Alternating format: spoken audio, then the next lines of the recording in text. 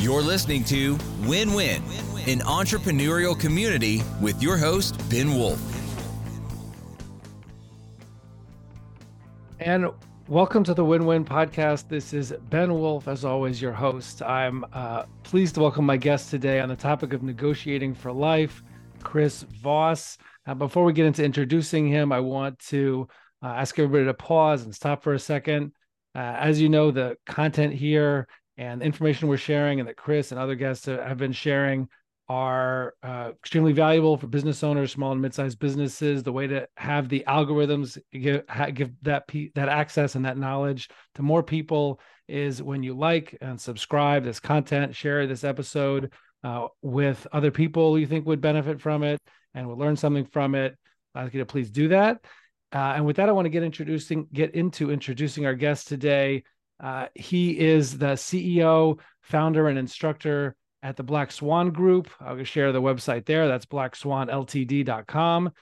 He founded the Black Swan Network on the Fireside Chat program, which just really opens up the teachings of the Black Swan Network and Chris and Never Split the Difference to a lot more broader spectrum of people. So I ask you to check that out. We'll share the links in the description below. We'll hopefully even get a chance to talk about it a little bit. Chris spent 24 years at the FBI, where he was a lead international kidnapping negotiator. He wrote the New York Times and Wall Street Journal bestseller, Never Split the Difference, Negotiating as If Your Life Depended on It. Again, link in the description. And I'm thrilled to say, welcome, Chris. Thanks for coming on. Hey, my pleasure. Thank you for having me on. Absolute pleasure to be here.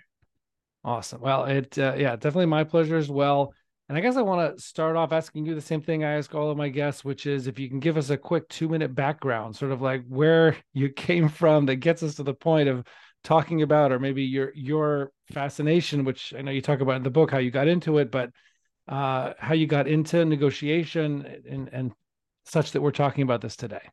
Yeah. All right. Small town, blue collar kid from Iowa, traditional Midwestern family. From the 1960s, I'm a last century guy. Wanted to be in law enforcement. Went on as a police officer, Kansas City, Missouri Police Department. Very good police department. Still looking to learn and grow, and so the lure of international travel beckoned me to federal law enforcement. Joined the FBI, Pittsburgh, then New York City. Was a SWAT guy, FBI SWAT in Pittsburgh. Then in New York City, in the process of trying to go on for the hostage rescue team, which is the FBI's equivalent of the Navy SEALs, re-injured my knee, loved crisis response, tried to get into hostage negotiation, got rejected, asked what I needed to do to get in, did it, got in, loved it. The thought of changing outcomes with just words, behavioral change, rapport, empathy, emotional intelligence, all mystical, magical things, alchemy back then, which we have a much better handle on these days. Ended up becoming the FBI's lead international kidnapping negotiator. Spent the last 7 years of my FBI career kind of working kidnappings all over the globe. Got out, started teaching the ideas in business schools.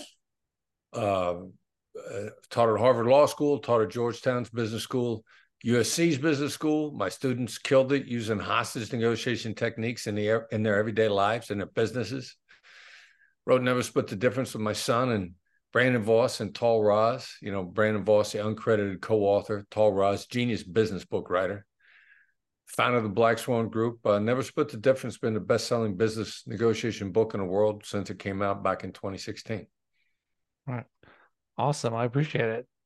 And I guess what my world that I'm in is the small and mid-sized business world. Yeah. We have a fractional COO firm, largest of that type. Real entrepreneurs, right? I mean, small and mid-sized, these are entrepreneurs. There's not big corporate. Yeah.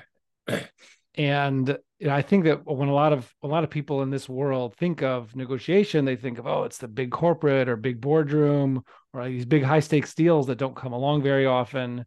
Yeah. And they don't realize how it's part of daily life, daily business, Right. and even personal life. Right. So I guess what my first question is, if you could share a couple stories that just kind of illustrate times when negotiation skills philosophy comes into business life, like in a normal, smaller, mid-sized business? Yeah, well, the most dangerous negotiation is one you don't know you're in. And then, so the Black Swan philosophy is collaboration. And as you said before, some of this nonsense, corporate negotiations are deceptive, table pounding.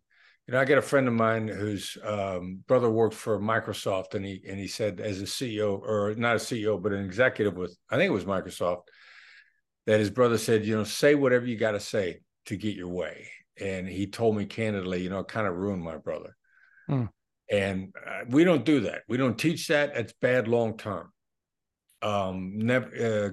Negotiation should be about great collaboration, long term trusted relationships. Now, from everything to, do you want to collaborate on a project internally in the company? And anytime the words "I want" or "I need" are in your head or coming out of your mouth, you're in a negotiation. It's not just about money. It's really about collaboration. What time do you want to get the meeting started? Who's going to show up on time? Whether or not you're going to implement the strategy that we're working on together. This is all collaboration, and it should be collaboration of trusted relationships. Like, we negotiate in my company with each other every day. Got about 22, 23 people. The number fluctuates based on turnover. Like, I get a text before I come on with you, and my assistant is asking me a question. Now I got to find out what's behind the question before for me to fully answer. And I go, well, I don't know. That's a great question. Let me think about it. Seems like you have a reason for asking. I'm in a negotiation for information right now with my assistant. Before I answer, I got to know the context, and I got to respond to her in a way that makes it easy for her to give me information so I can make a better decision. I could say, what makes you ask? Which is one way to pull that information from her, from anybody else. But seems like you have a reason for asking is easier on the brain to answer. It's less work. I'll get a more candid answer. So I'm negotiating constantly with everybody around me. Everybody. Right. Yeah. I love that labeling example with right there, labeling what it is, making a statement, an observation, and just creating the opening. Yeah, well said. Creating an opening so somebody feels comfortable responding. Right. What about, what's a time, and you talk about this in your book, but like what's an example of where people have used some of these skills, like in their personal life with their wife, friends, kids, husband? Yeah, well, when my son was playing football, and it's one of the stories in the book, I needed behavior change. What was the behavior change? He was an offensive lineman and got moved to a middle linebacker. And an offensive lineman, I mean, these guys are like mountain goats, mountain rams. I mean, they hit everything they could see. They crash into it with their head. They feel bad if they miss anything. And a middle linebacker's got to only hit one person, guy with the ball. Middle linebacker's got to duck and dodge and get out of everybody's way. Now that rubs a offensive lineman against the grain. I think getting out of somebody's way is trying to hit them is unmanly. It's cowardly. And he's playing football and he is not listening to me. He's not ducking blocks. He's not listening to his coach. He's soaking up half of the blockers and somebody else is making a tackle. And we keep coaching him. And I'm thinking, like, well, what is going through this guy's mind? Because that's what empathy is about. What's going through the other side's mind? How do they see it? Not how they should see it. He should see it, that his job has changed and he needs to do it differently, but he's not seeing it that way. And I think, all right, so from his perspective, getting out of the way of somebody's trying to hit him is cowardly. It's unmanly. So I pull him off to the side one day and I say, you think that if you duck and get out of the way of somebody who's trying to hit you on a football field, that makes you less of a man, that it makes you cowardly. And he kind of looks down and he goes, that's right. Which are the magic words, not you're right. That's right. When something is revealed to you as truth, that's what you say. Or when you completely agree. And that's right, you're trying to get one or two things out of people to get them to change their mind. Either they completely agree or you reveal the truth to them that was eaten at them. And he said, that's right. He started ducking blocks the very next day. Hmm. What's wrong with "you're right"? You're right is what everybody says to somebody else when you just want them to stop talking. Many marriages are surviving on a band-aid of "you're right." They're using it to duck arguments, and they use it over and over and over again, men and women, to get the other person to stop bothering them about something because they don't want to make them mad. And they don't want to hear it anymore. And they look at the other person and they say, you're right. And what amazes me is everybody does this to keep the peace and not comply. And nobody realizes when it's being done to them. It's hysterical. When I know, let's say I'm the nagger, I noticed it's been done to me. I read your book or whatever it is. I listened to this podcast and somebody's going, "You're right, you're right, you're right. I know you're right." And I realized, oh my gosh, we got caught in this trap. They're not Nice. here, they're not hearing me. Yeah. Like how do we break the pattern? Yeah, it's a great question. And congratulations to you for waking up to it. I mean, a friend of mine, I live in Vegas, and this guy, a good guy named Tim Larkin, runs a shooting range and teaches self-defense. He wrote a book called, he's in a Black Belt Hall of Fame, He wrote a book called When Violence is the Answer. Like, when is the answer? It's the answer. It's a last resort. And of course, a guy like that's interested in verbal communication. And he comes up to me and he says, one day, he says, "Oh man, you save me so much money," because I'm in a meeting with my executives and one of them looks at me and says, "Tim, you're right." And like you, he thinks, "Holy cow, I am off track." And instead of getting angry, he stops the meeting. He pulls everybody out separately and he hears each person out. He takes it as a sign. The other person saying, like, "Look, you're just not listening to me and I can't take it anymore." So what's the first move? First move is probably a label, like the label that I used earlier. You get somebody saying you're right, the appropriate label would be, "Seems like there's something here I missed. Seems like I'm just not listening." Because the label is, verbal observation of a dynamic or an emotion. In a hostage negotiation, we call them emotion labels, just labeling emotions. In a black swan method, we've really learned it could also be labeling a dynamic, labeling a thought in the other person's head. It's not labeling the person. It's labeling the emotion or the dynamic. It's not really labeling the words. Because if they say you're right, an inappropriate label would, seems like you agree. Well, they don't. Dynamic is you're missing, you're not listening. So with practice, it seems very hard at first. But with practice, you can slap a label on almost anything. And as you said, it creates openings for people to talk to you. The example you gave a second ago about, seems like I'm not listening. Yeah. I think that was what you said a second ago. Yeah. That's also an example, I think, of what you talk about. And I want to get into this also of the accusation audit, right? Because you're saying, what just tell us here, what is an accusation audit? What does that mean? All right. So the definition is you do an audit of the possible crazy, ridiculous accusations the other side could be making against you, at you, about you, not you towards them.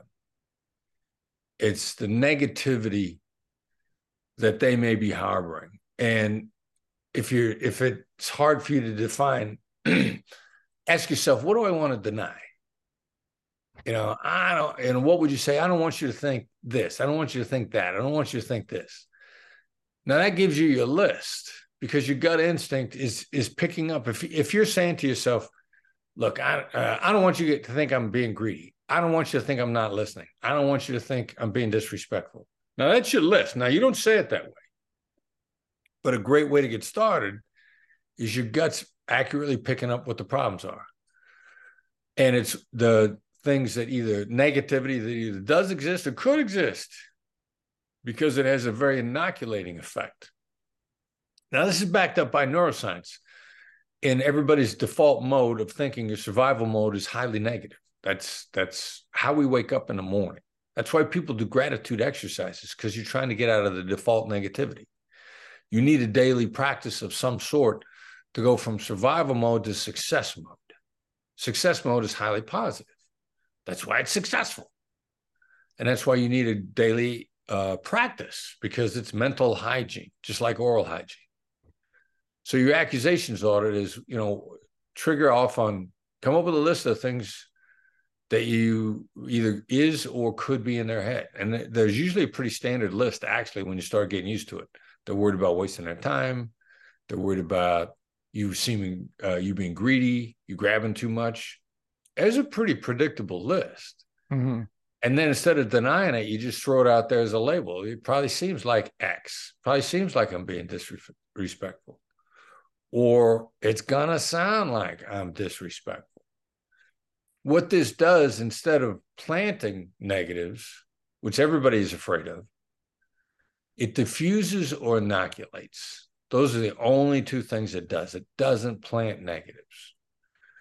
I know it works because there's been a number of brain science experiments that show that it works. People are harboring negativity in their brain. They're in an fMRI. The negativity is just called out, and the activity in the brain that's buzzing with the negativity goes down every time.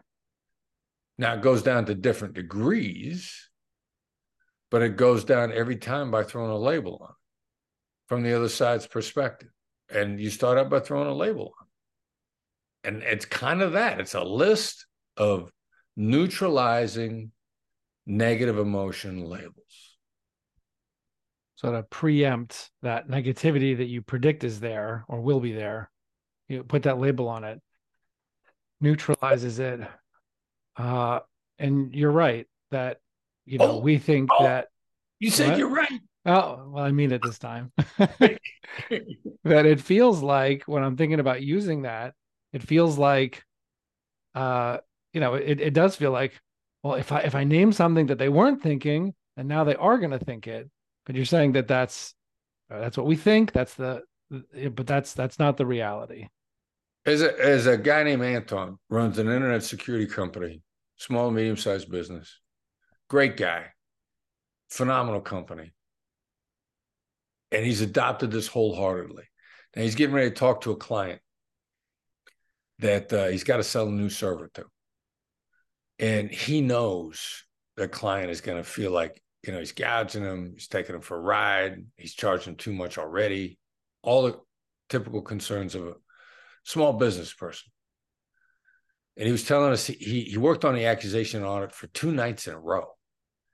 He's willing to embrace, but it's scaring the hell out of him. And he's coming up with the list. I mean, he's coming up with a long list.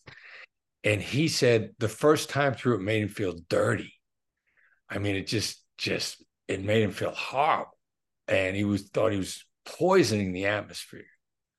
So he finally worked his way through it and sold the guy 3 servers.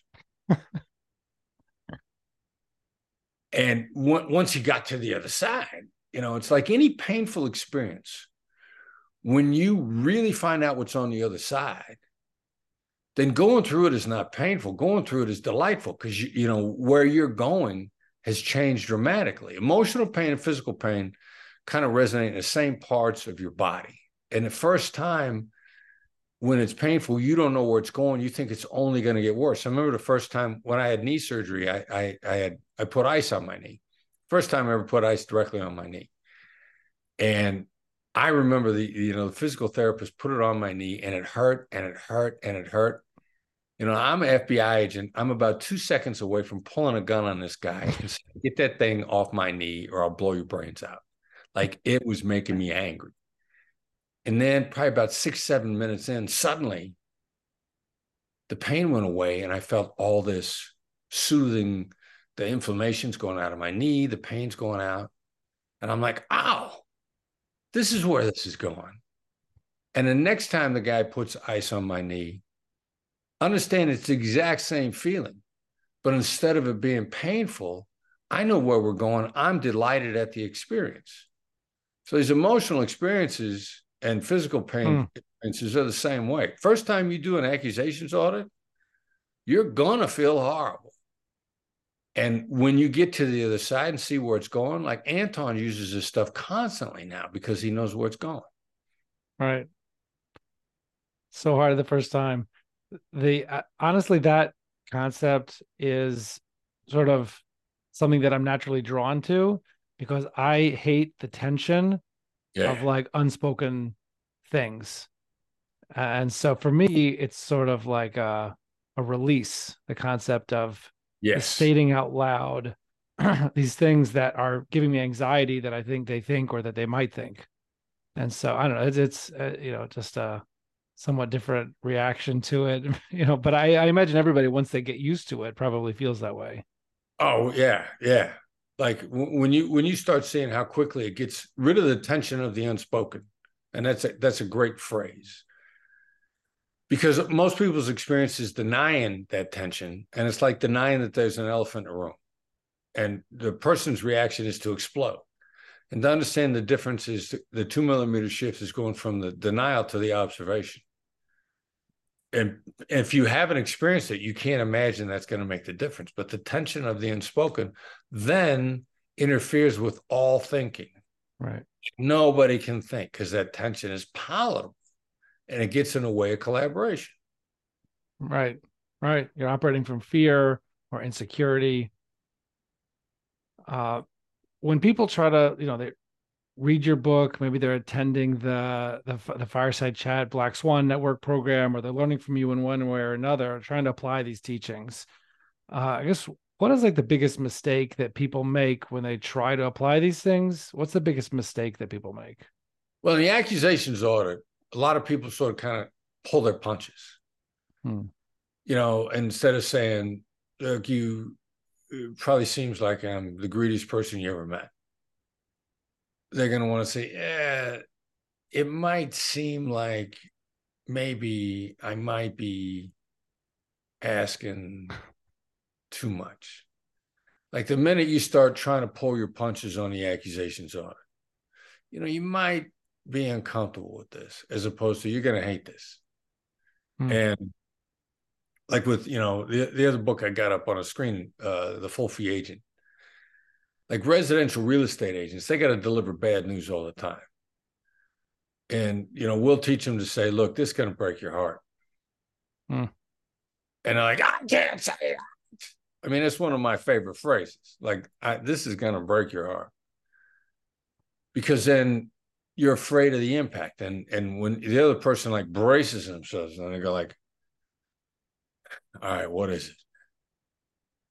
And you tell them and they go like, oh, that wasn't that bad. And it's understanding where you're taking people. I mean, we got kind of, it's sort of famous and legendary in the Black Swan method now, invented by my son, how to get a free hotel suite upgrade. And it's a 3-step process. And the first part, when you've got the hotel clerk's attention behind the desk, which is after you've provided your ID and after they've found your reservation, if you have one, because people can't multitask, and you don't try to get somebody's attention while they're busy on a computer. You're wasting your time. You might as well hit yourself in the head with a baseball bat. So after they find your reservation, and for me, I'll say, have you found my number? Have you got me? And I'll go, I'm getting ready to ruin your day. And they just go, oh. And then you proceed. And by the time you're done, they love you. And you can use it in all kinds. I use it for late checkouts. Like I'm in a hotel, I'm trying to get a late checkout. That's a commodity in a hotel. It's tough for them to give it to you. At 10 o'clock in the morning, front desk, worst time in the morning to call a hotel because they're getting call after call after call, people demanding late checkouts. I call this young lady. I got need a late checkout. She's like, no, I can't do it. And I'm like, think to myself, do I really got to go down to the front desk and do this? Because I'm trying to do it from my room and I've blown it on the call. So I go out of my room, I walk up to the same young lady that has told me on the phone she can't give me a late checkout. And when she looks at me, I go like, I'm getting ready to ruin your day. And she just goes, oh. Because, in a hotel, they've seen some crazy stuff. And she goes, what is it?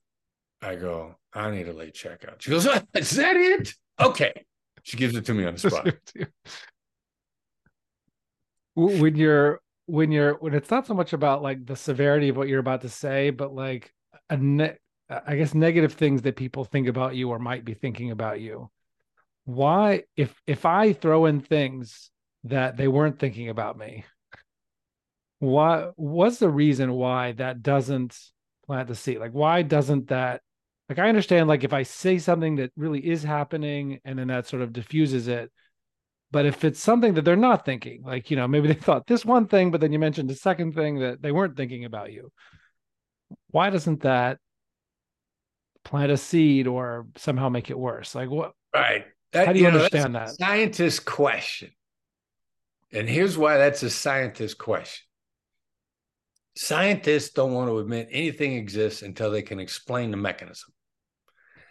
And what they do is they deny that it exists till they explain the mechanism, like the Stockholm syndrome. And if it's so prevalent that they have to admit it exists, but they can't explain the mechanism, they call it a syndrome. Stockholm syndrome was originally, what happens when people are faced with a similar threat and they should be enemies and they bond.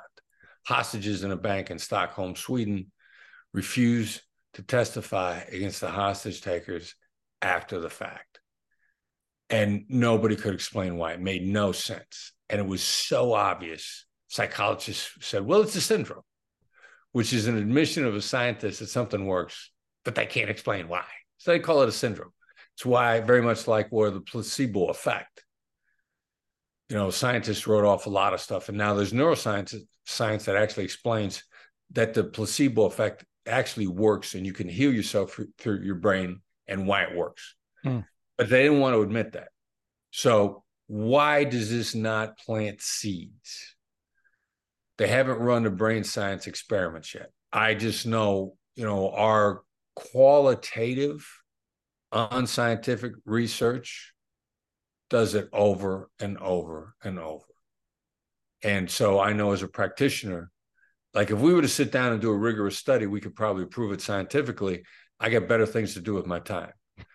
So, what do? I'm doing a Q&A a couple of years ago. Guy asked me a question that I cannot find a kernel of value. His question just tells me that I don't know what he was thinking about. He wasn't thinking about anything he had to do because his question was just dumb. And as a general rule, all the questions that get asked, they got something good in them. And I can say, well, all right, so I know the reason you're asking this, and I really admire your thinking behind this. And this poor guy, I couldn't find anything in that question to congratulate on his thinking. And my answer is going to be pretty much, dude, you weren't paying attention. Wake up.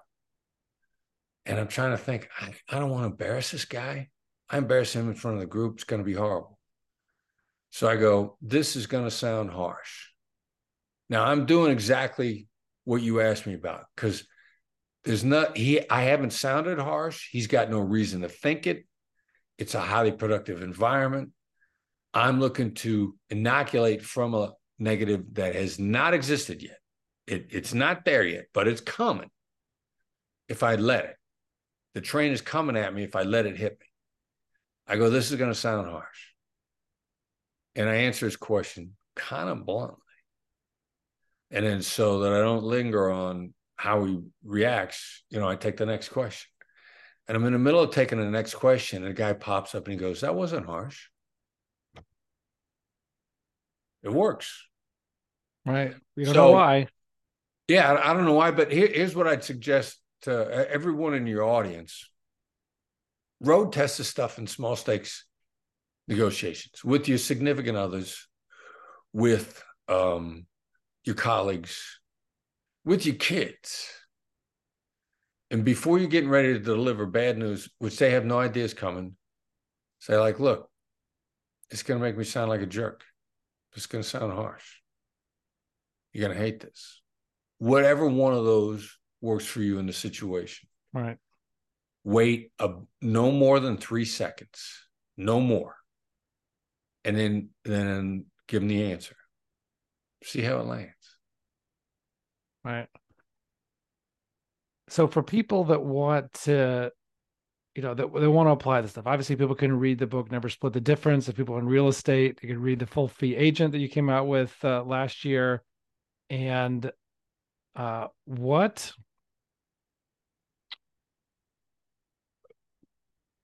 you have this other program, the Black Swan Network with the Fireside Chat platform. Like, why'd you create that? Like, who is it for? What can people get out of it?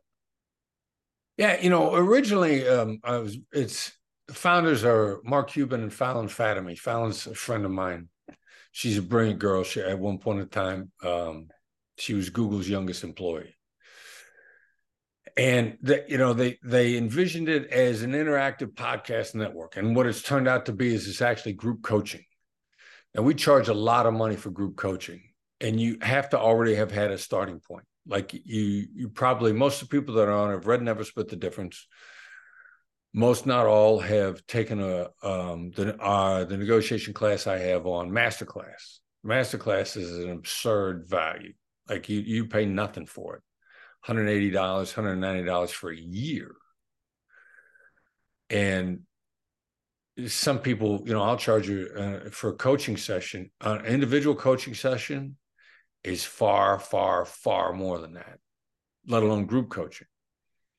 So we started this Fireside thing as an interactive podcast, and it turns out what it really is group coaching. So after you've laid down a basis, it's a subscription model. Mm-hmm. And you want to go, because our in-person training is very expensive. I mean, a lot of money. So how do you bridge the gap? How do you make a big enough difference in your life that you can afford, because you can afford the book, you can afford Masterclass, but to make that jump to the in-person training? And Fireside has turned out to be the perfect thing. Like, if your company paid for a month of training with my company, group coaching, once a week, an hour a week for your group of people, we're going to charge you over $25,000 for that, for a month's worth of group coaching. Mm-hmm. Fireside is $1,000 for the year, not for the month, for the whole year. Mm-hmm. And so you come on and we'll have a topic of the day, and which about a half an hour of instruction, about a half an hour Q&A. And you can ask about what we're talking about that day. And we don't talk about it in theoretical terms. We're very practical. Use this now, do this now, or stop doing this now.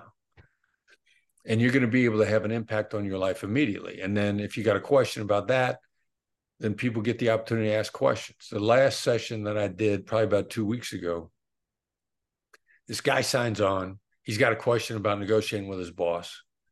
And I'm like, look, dude, it's pitch black where you are. What, are you hiding in somebody's basement? Are you on a run from the police? You're trying to figure out how to get out of going to jail? And he goes, no, as a matter of fact, I'm on a mountaintop in Tibet. And I'm like, what? This app works? You got internet? And he's like, yeah. And, I got a negotiation coming up later today when the sun comes up with my boss, who is not an American, because I'm in Tibet, and I need some guidance. And I'm like, this is cool. This is a lot of fun. Wow. The reach. The reach. That's amazing. So we'll share the link where people can learn more about the Fireside Chat, Black Swan Network, the group coaching, share the other links we talked about. Really appreciate, Chris, you making the time to do this, sharing this information, allowing me to, ask these questions. And I just appreciate you introducing this to the whole audience here. Yeah, the pleasure is mine. It's an absolute pleasure. Thank you for having me on. I enjoyed the conversation. Awesome. Thank you very much. And everybody else, we'll see you on the other side. Thanks. You're listening to Win-Win, an entrepreneurial community with your host, Ben Wolf.